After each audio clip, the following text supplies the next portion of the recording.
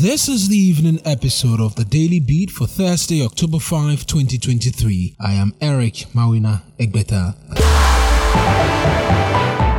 Teacher trainees at the Accra College of Education have expressed disappointment over the departure of 10,000 licensed teachers for overseas employment. They expect government to recognize teachers and enhance their conditions of service to reduce the brain drain in the sector.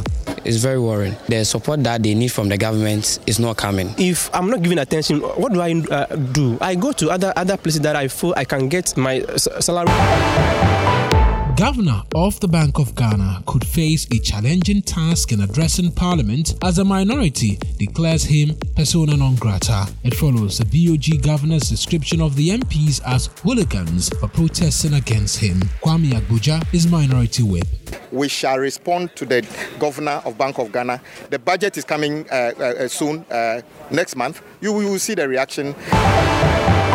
Minority leader and former Deputy Finance Minister Dr. Kaysel Atto-Forson says he has not reached out to the Attorney General's office to negotiate a plea deal in the ambulance case in which he's been charged with causing a financial loss of some 2.37 million euros to the state. Eduji Tamaklu's legal rep of the NDC MP. Once court resumes, we are supposed to call our next witness.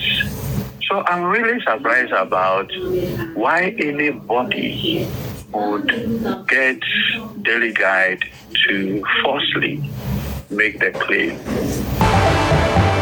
Kurt Okraku has been retained as the president of the Ghana Football Association following an acclamation in Tamale on Thursday. He retained his seat after securing 117 out of 119 votes cast, representing 97.1% support from delegates.